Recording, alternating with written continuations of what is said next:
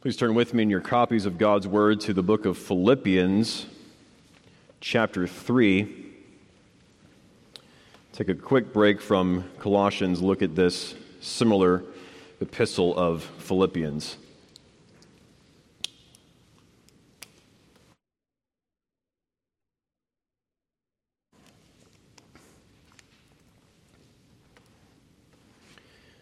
Let us join our hearts together in prayer, asking for our God's blessing upon the reading and preaching of His Word.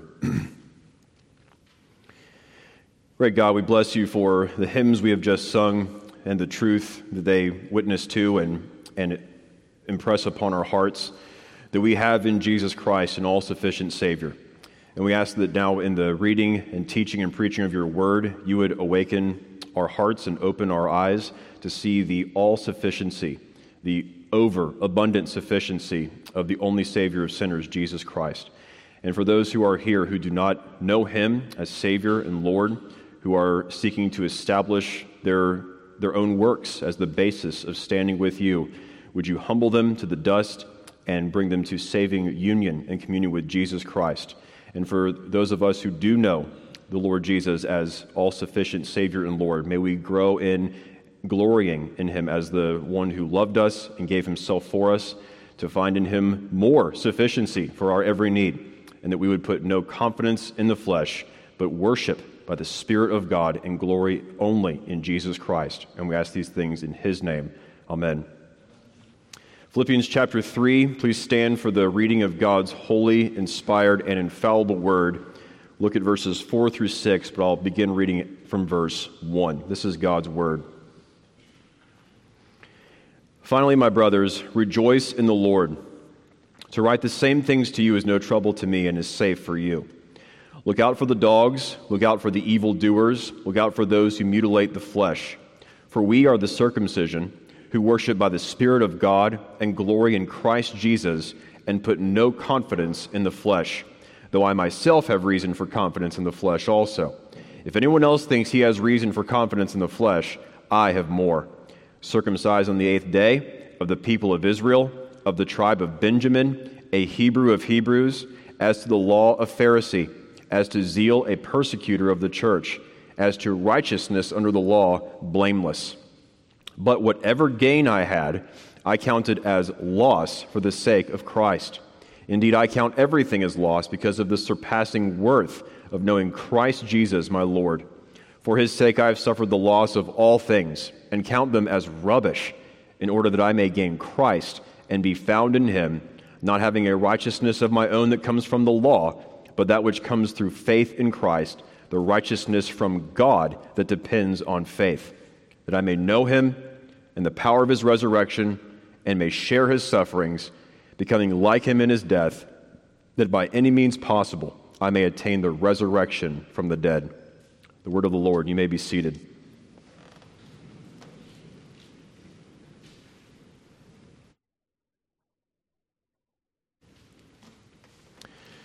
Philippians 3 is surely a high point in Paul's epistles, in which the Apostle Paul helps the Philippian church to combat the false teaching of the Judaizers, and as we'll see this evening, from an autobiographical standpoint.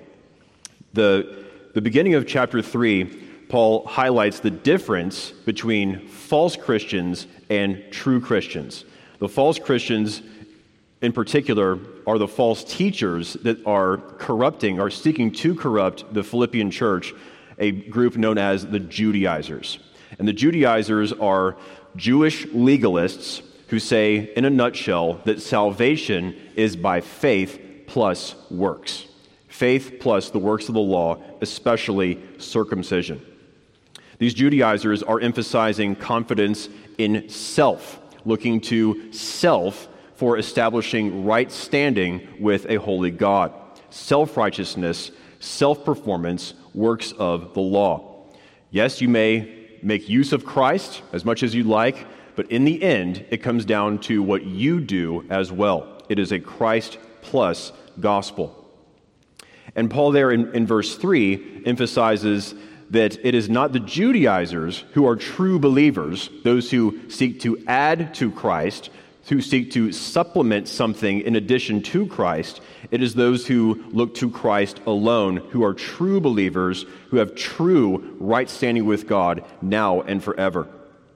And it's important that we appreciate the beginning of chapter 3, as we will focus this evening on the middle of chapter 3, looking at Paul's own past achievements and privileges, picking up especially in verse 3, "For we, believers, all believers, are the circumcision who worship by the Spirit of God and glory in Christ Jesus and put no confidence in the flesh." A couple things on verse 3 just by way of introduction before we get into verses 4 through 6. Notice how the issue at hand is circumcision. Circumcision was said by the Judaizers to be the thing, a key thing that you must have in order to have right standing with God. Yes, you must believe in Jesus, but you also must have circumcision in the flesh, the removal of the foreskin for the male member of the covenant community. And it is sadly ironic the way the Judaizers use and the significance they attach to circumcision. Sadly ironic the way that the Apostle Paul himself, before his conversion, saw the significance of circumcision. They radically reoriented it, they radically redefined it to take what was the sacrament of God's grace, going back to God's covenant with Abraham, and they changed it and distorted it into an establishment of works righteousness by sinful man. You see, with Abraham, God did not invent circumcision. God utilized the practice of circumcision, the removal of the foreskin of the male reproductive organ, from other tribes and other groups of people, whether Shemitic or otherwise Gentile. But what's interesting is the way God radically redefined the use of and practice of circumcision. Among the pagans, circumcision was used as a tribal badge. It was not given to the 8-day-old infant male. It was given to the young man who proved himself and who made himself worthy to be part of the tribe or of the community. And in God's covenant with Abraham, God takes this practice of circumcision and turns it on its head, saying in so many words, this sign of circumcision is not a mark of your belonging, of your worth to belong to my covenant community. It is a mark of my grace upon you, of how you belong to me, not by what you do, but by my free choice to bring you into my covenant community. Circumcision being the removal of the foreskin of the male reproductive organ showed in part that human nature, even in its very source, is corrupt and in need of change. It was a physical thing that had highly and inherently spiritual significance. That's why you see in Deuteronomy and also in the prophets, Jeremiah, for example, that the call is to be circumcised, not physically only, but have the foreskin of your hearts removed. So the physical sign of circumcision pointed to an inward need of cleansing, of having a new heart with new desires that only God can provide. And so what is sadly ironic about what the Judaizers were doing with circumcision, the significance they were attaching to it, what was sadly ironic about what the Apostle Paul was doing prior to his conversion, the way he conceptualized circumcision, was he was taking an inherently gracious thing from God and making it a legalistic thing from man, making something a sign from God as a mark of God's grace. You belong to me and you need my grace to have your heart changed, your old heart of sin removed, and be given a new heart of holiness and righteousness, taking that grace-filled significance of circumcision and making it a law-filled significance.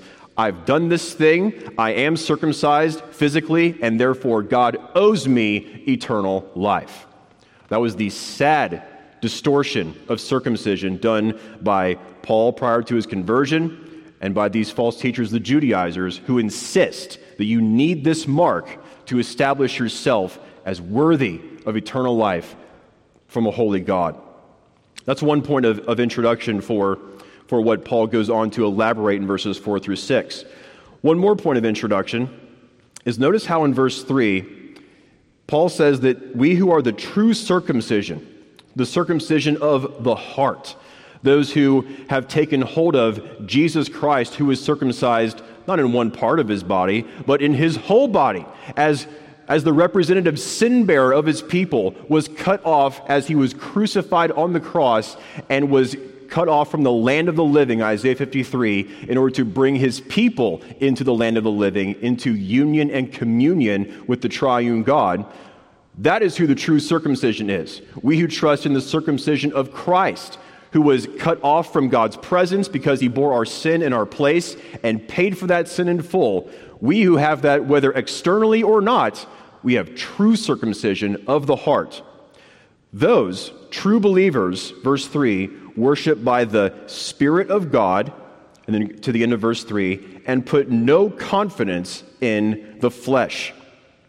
So as Paul sets up his own autobiography, his own past privileges and his past accomplishments in verses 4 through 6 that he no longer cares about, he is setting up the contrast that we see all throughout Paul's letters, as well as in the teaching of Jesus and elsewhere, the contrast between the flesh and the spirit. Now, very briefly, to cover a very deep and very significant motif and teaching in the New Testament, the contrast between the flesh and the spirit is summarized by Jesus in John 6:63. It is the Spirit who gives life. The flesh is of no help at all. That, in a nutshell, is the contrast, the antithesis, the irreconcilable difference between the flesh and the spirit, capital S, spirit. This is not about the material, bodily, and immaterial soul aspect of the human person. This is a historical contrast, what is of this present evil age, flesh, and what is of the age to come, the new heavens and new earth, spirit.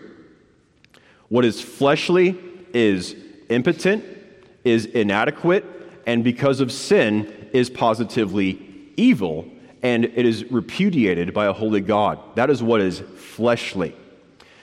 In terms of how Paul talks about the dead body of the believer in 1 Corinthians 15, it is earthy. It is of a earthly quality. As opposed to the spirit, it's just the opposite of flesh. If flesh is earthly, then spirit is heavenly. If flesh is impotent and weak, spirit is powerful and life-giving.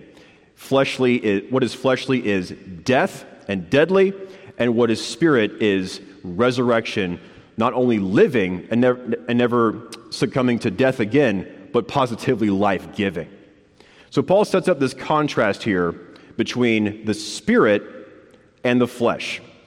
Paul now sees that what he was trusting in as the basis of, as the ground of his standing before a holy God, all that he was doing, all that he inherited as a good, high pedigree Jew, and all that he built on that pedigree and his personal accomplishments, that was not of the Spirit, it was of his sinful flesh. It was part and parcel with this fallen creation, this present evil age, this fallen world order that is ruled by the devil and not by the one true God. All his law obedience came from a sinful heart unto a sinful goal, his own glory, and not from a heart of faith and trust in the saving grace of God unto the glory of God. Paul now radically sees differently his past life in Judaism, not to be one that got him pretty far as far as it went, but I just need to add Jesus onto it. It is now positively repudiated by him, and he hates it as worthless and as rubbish in view of the all-surpassing value of the risen Christ, the heavenly man who gives us a God-approved righteousness, a righteousness that is of another world, not of this fallen, evil world. So Paul here, with that flesh and spirit distinction in mind, with that wrong understanding that he had prior to his conversion of circumcision, from verses 4 through 6, Paul turns to himself. He turns to his personal testimony to help the Philippians. He's not being an expressive individualist. He is helping this young church to see the significance, the deadly significance of what the Judaizers were teaching them in their false doctrine. To say, Philippian church, to say that salvation is by faith plus works, faith and circumcision, I will tell you of my own experience, Paul is saying, that does you no good. In fact, Paul is saying in so many words in verses 4 through 6, in so many words saying this, guys, if right standing with God were by works of the law, were by right performance, and could be earned by human hands, I would have done that multiple times over. But I did not do it. When I saw the risen Christ on the Damascus road, I saw how filthy and how unworthy all my best works were in view of the surpassing value of the risen Lord Jesus Christ. If righteousness were attainable by works, Paul definitely would have done so. But he goes on in chapter 3 to show all that gain that I had, I get rid of it. I don't care about it anymore because I have tasted and seen that the Lord is good. To put it to a point, Paul is saying here and from one angle throughout chapter 3 that right standing with God comes through faith in Jesus Christ, not works of the law. So we see this in 3 points this evening, verses 4, 5, and 6 roughly. First of all, our first point is Paul has reason for confidence in the flesh. Paul has, quote unquote, reason for confidence in the flesh. This is verse 4. Though I myself have reason for confidence in the flesh also, if anyone else thinks he has reason for confidence in the flesh, I have more. Now you realize that at the end of verse 3 into verse 4, when Paul talks about reason for confidence in the flesh, confidence in what is worldly, what is of the earth, what is impotent, what can actually be attained by human hands but is no eternal good, putting confidence in these things, Paul is talking about the ground of his eternal life, the basis on which he can establish himself before the living and true God. Paul had reason for confidence in the flesh. That's the message that the Judaizers, the false teachers, were peddling to the Philippian church. You need to have confidence. You need to have a ground to stand on. You need to put your confidence in Jesus plus yourself, in the work of Jesus, which is great as far as it goes, plus your circumcision, plus your law observance. You need both of those things, faith plus works, to have solid ground to stand on. So Paul is saying here in verse 4, I remember those days. I remember that very well. I have reason to put confidence in the flesh. I have a very impressive record, Philippians. I would not tell you about this if it were not useful to you. I'm not simply expressing myself. I'm trying to help you see that what the Judaizers are saying is positively wrong and harmful to your eternal standing with God. What Paul is enumerating here in all these lists of things that we'll look at momentarily, verses 5 and 6, is that he's taking the standards of the Judaizers. Okay, we got faith plus works. You know, if you can add more works, that's great. More's better, but at least circumcision. Faith plus circumcision, at least do that. And Paul is taking that low bar, that small requirement, and looking at it from the past perspective of his life as an unbelieving Jew and saying, faith plus circumcision? That's cute. I did a whole lot more than that. You think that's what you need for right standing with God? These Judaizers, Philippian church, these Judaizers have nothing on me. I did way more than what they're telling you to do. If salvation were by works, I would be saved. But I do not establish myself on that basis any longer. I establish myself on the basis of Jesus Christ and Jesus Christ alone. Let me tell you about my impressive pedigree. Paul thought he was set before he saw the risen Christ on that Damascus road. He thought he was set for right standing with God, binding God into giving him what he wanted, earning something from God that he could demand from God. But Paul realizes, if you look with me down toward the end of chapter 3, Paul was actually, before his conversion, verse 18, he was an enemy of the cross of Christ. His end was destruction. His God was his belly. And into verse 19, his mind was set on earthly things, which is just another angle on how he was putting confidence in the flesh. His mind was set on earthly things, law observance, not the heavenly quality, the otherworldly quality of the righteousness, the all-sufficient righteousness of the risen Lord Jesus Christ. So Paul is setting things up here for his autobiography in verses 5 and 6. Guys, take it from me, the Judaizers are dead wrong. They're lowering the bar from what I did. And I'm here to tell you, it doesn't matter if it's a little bit of a law observance or a lot like I did, none of it will get you anywhere when you know the Lord Jesus as I know him, as you see him the way I've seen him, as the all-sufficient, glorious, heavenly man risen from the dead. So Paul moves on, verses 5 and 6, to list 7 advantages that he put his confidence in prior to his conversion. 7 advantages. 4 of them were inherited. They were his from birth. 3 of them he achieved in his own personal working. And Paul is saying here, as he enumerates these things, these are reasons I thought I was worthy.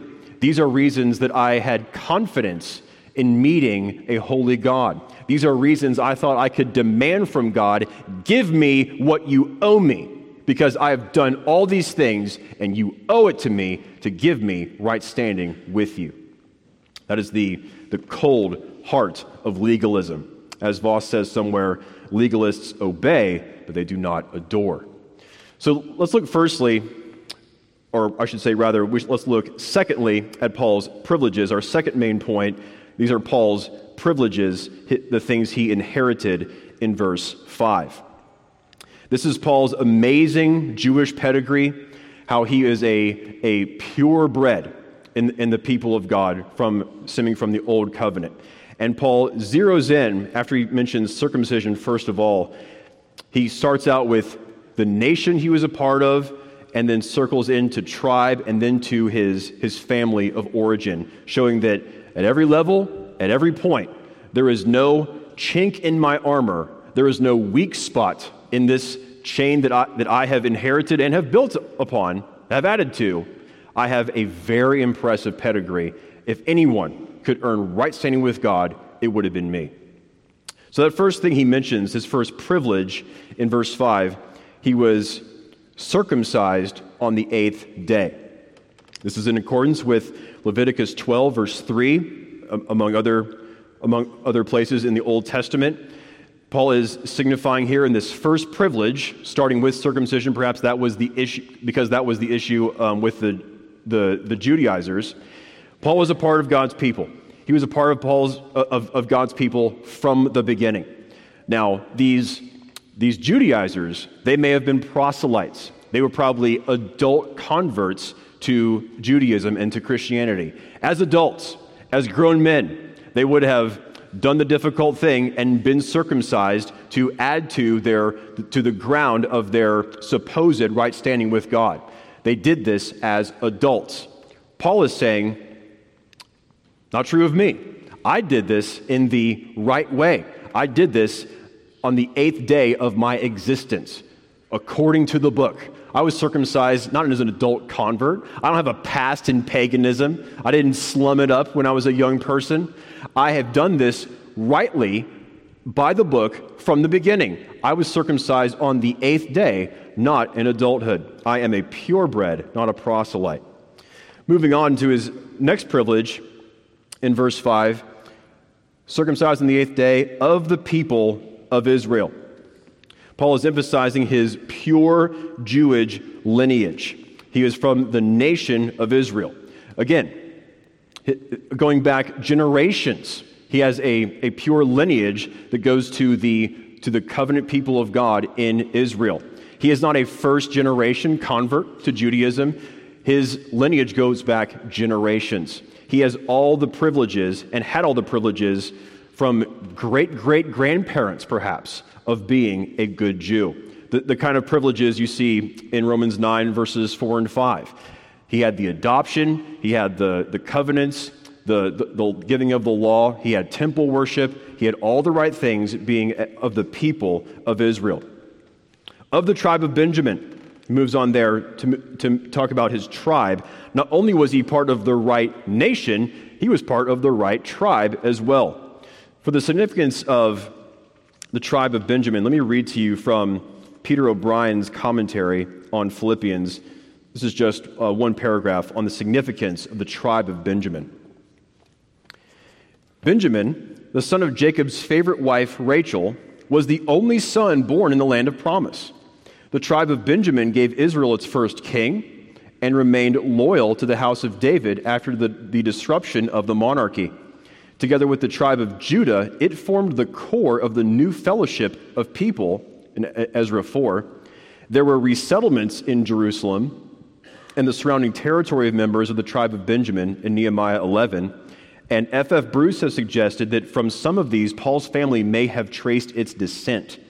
The tribe of Benjamin stood in high Jewish estimation. It had within its borders the city of Jerusalem and with it the temple. And so it was regarded as a special privilege to belong to it. His parents may have given him the name Saul after Israel's first king, the most illustrious member of the tribe of Benjamin in Hebrew history. To assert that he was of the tribe of Benjamin shows significantly that Paul was able to trace his descent, and it was from this highly regarded tribe in Israel that he sprang. So Paul is high level.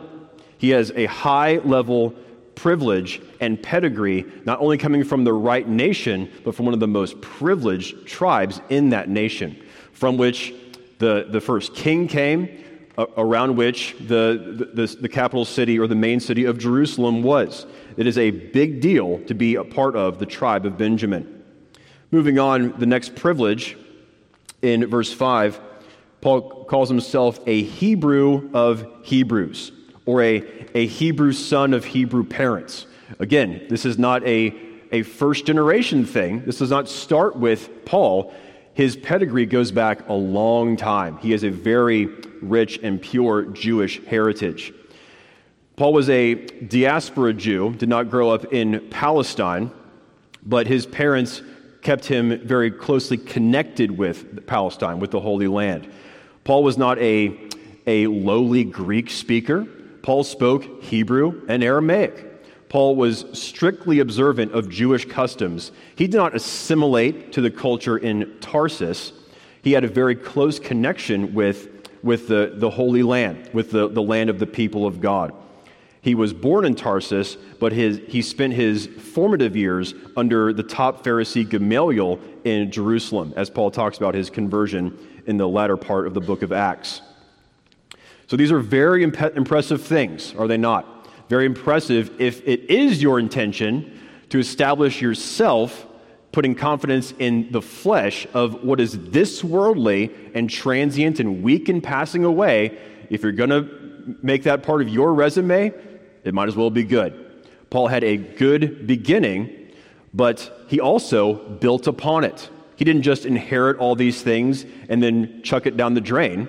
He built upon this strong, fleshly, impotent, ultimately worthless foundation. That moves us to the third and final point, to move from Paul's privileges to Paul's personal accomplishments. What did Paul do personally? What did he achieve in light of his privileges? That's from the end of verse 5 through verse 6. Outstanding achievements, not riding the coattails of his parents and grandparents, but building on the foundation, this fleshly foundation, a superstructure of works righteousness that in light of the surpassing glory of Jesus Christ, he does not care about at all anymore, because he sees that his works, his background, and his achievements are nothing compared to the otherworldly and infinitely significant and efficacious provision of salvation in Jesus Christ. What are Paul's personal accomplishments? Into verse 5. As to the law, a Pharisee. When it came to law observance, Paul aligned himself with the strictest sect. He didn't try to ride the coattails of a lower, lesser school. He went to the top. He went to the strictest sect, the Pharisees, to observe the law in all its minute detail. From Galatians 1:14, we see that Paul was a top student in his class. Paul was educated by one of the top Pharisees, Gamaliel, as we see Paul talk about his personal testimony in the book of Acts. As a Pharisee, Paul sought separation from what he considered the sinful world, although ultimately he was part of it in his legalism. He observed the Torah, the Old Testament, as well as the oral law, the oral tradition of interpreting the Old Testament. We've got to be safe, right? We've got to have all our bases covered. Let's observe what God gave us and what man gave us in addition. So you see already in this first personal accomplishment, Paul was top of his class in a top school under a top teacher. He did very well for himself. He worked very hard. Next in his personal accomplishments, verse 6, as to zeal, a persecutor of the church. Zeal being basically a devotion to something. Zeal, of course, is a good thing. Zeal for the Lord is a good thing. Devotion, focus upon something. Paul, in his zeal, he was focused, wasn't he? Prior to his coming to Christ, he was focused on himself, establishing his own standing before a holy God, earning something from God, and he wanted to get rid of and totally wipe off the face of the earth this way, as he calls it in Acts. This group of good-for-nothings called Christians who think that the right standing I'm trying to earn in what I'm doing, that is received as a gift of grace? No, we can't have that. We need to exterminate this poisonous sect and get rid of it, because this is Paul's spirit before his conversion. Paul would never, in his legalism, in his self-righteousness, all of us in our self-righteousness, I don't want to share glory with a sinner. I don't want to share eternal life with someone who didn't earn it. I've worked hard to get here. I'm a purebred from the people of God, a Hebrew of the Hebrews, and I've worked hard to get where I am. You think I'm going to share eternal life with some thief on the cross who makes a deathbed profession of faith? Absolutely not. Now, maybe you and I would not react this way in our sin and self-righteousness, but Paul took it to the sword to get rid of this group of lazy people who want to receive eternal life as a free gift of God's grace. That cannot stand. Because when the gospel of free grace, when the message of salvation to the lost, to the ungodly comes to the ears of a self-righteous sinner like Paul before his conversion, that inspires not love and humility and, yes, I am that sinner who needs grace. That inspires hatred. That brings out hatred of a gospel that would call me needy, that would call me unworthy of eternal life. No, I am totally worthy based on what I've done. That is part of the reason why Paul wanted to get rid of this group of Christians, because they were insisting, nothing in my hands I bring, simply to thy cross I cling. Paul was saying, oh no, I have lots to bring. And I have lots of reason to establish myself as worthy of eternal life. Paul was zealous and was a persecutor of the church. As he talks about this in 1 Corinthians 15, he was a persecutor of the church of God. There in that context in 1 Corinthians 15, perhaps talking about the shameful treatment he gave of the church that God established and that Jesus Christ purchased with his precious blood. He now sees as a believer how horrible this was, to put to death those for whom Jesus Christ shed his precious blood, those who realized, unlike him, those who realized that they need grace, that they have nothing to establish themselves in or with. Paul sees how shameful this was. As a persecutor of the church, who even put Christians to death, who imprisoned them, who tried to get them to blaspheme the way, he had fervent devotion.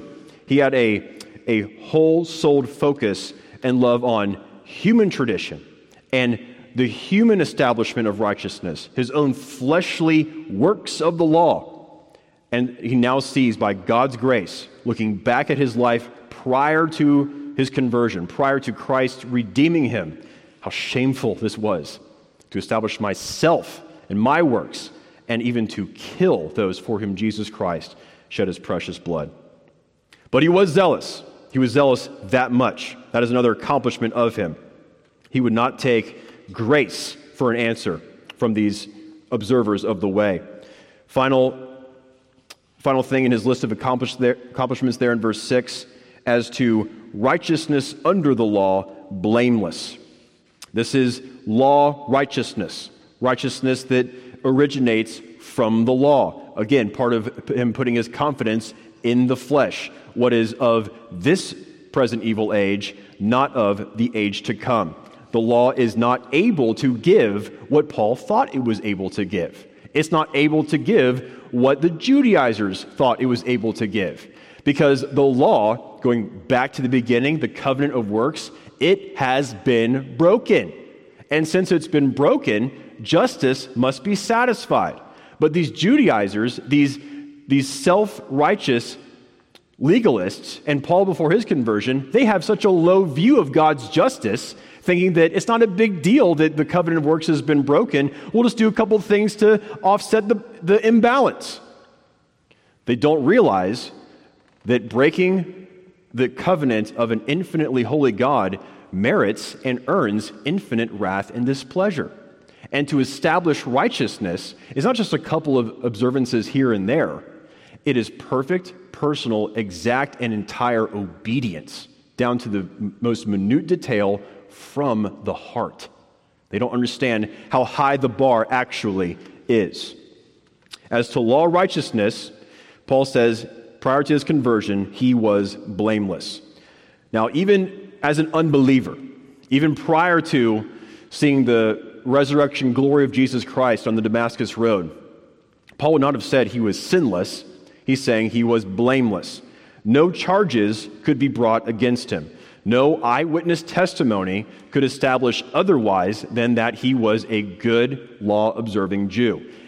If and when he did sin, he would just do the sacrifices requisite to atone for them. If I did a bad thing, I would do a good thing to counteract it. He was blameless in that sense. But it was all external.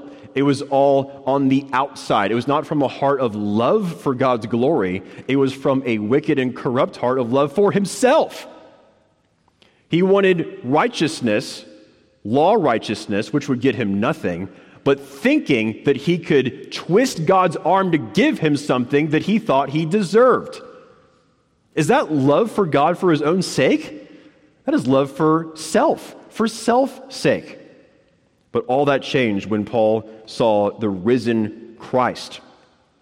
So to bring this to a conclusion, this is Paul, verses 4 through 6, this is Paul prior to his conversion, putting confidence in the flesh, what is this worldly, what is impotent, what could never earn, what could never merit eternal right standing with an eternal and holy God. Paul trusted in old things.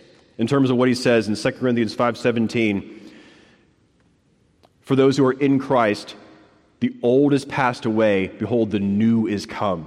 Paul was trusting prior to his conversion in the old things, in the things that wear out, the things that are human, that cannot earn God's favor. Paul was trusting in the realm of this fallen world, this present evil age, what is a part of this corrupted creation that could not get him out of this corrupted creation, from his own sinful heart for his own glory, which was a life of death and the pathway to eternal death. But when Paul saw the risen Christ on that Damascus road, He saw a new order of things. He saw a new kind of righteousness. He saw a glory, a resplendent and effulgent glory that far surpassed anything he ever inherited according to his pedigree or ever did with his own hands. He saw this blindingly bright glory, heavenly quality of righteousness that makes his earthly righteousness nothing in comparison. Paul saw this for the very first time on that Damascus Road experience, and we can say in so many words, putting all things together, Paul would have thought something like, this is nothing like what I could ever do. This is nothing compared to where I've come from, what I've been doing. This is a new order of things. This is a heavenly righteousness. Who is this? Who is this Lord? And he repented and he trusted in this heavenly Savior, the Lord Jesus Christ, who, though bearing the nail scars in his hands and feet, lived by the power of a resurrection life, never to die again, with indestructible, heavenly, glorious life. Paul is emphasizing all these things. His past in flesh and in sin, to emphasize to the Philippians, to emphasize to us, don't trust the false teachers. You think you can establish right standing with God based on what you do? Been there, done that. I tried it. It is a nowhere road. Take it from me. Take it from the risen Christ that I saw with my own eyes in blinding otherworldly glory. It is him and him alone. Only he can save miserable sinners like you and like me. Don't fall for the Christ plus false gospel. Only take Christ. He is all sufficient. Paul, in terms of Isaiah 64:6, Paul had to learn that he had to repent not just of his sin, but from the filthy rags of his righteousness. And that is you and I as well. We need to repent not only of the wrong we have done, but of the right we think that we can present to God. As this is just like the righteousness of Christ, isn't it? This is acceptable to you in your court of law, isn't it? We need to repent of those polluted garments that are not just not getting us anywhere in God's sight, but that are positively reprehensible and abhorrent to a holy God. We bring nothing to him, but we receive everything from him. So, unbeliever or believer, hear again and glory in afresh. Renounce your worthless righteousness and receive Christ's infinitely, heavenly, and all-sufficient, valuable righteousness for your right standing with God, and you will not be disappointed in him. And may God be pleased to save sinners in this place with the all-sufficient righteousness of our Savior, Jesus Christ.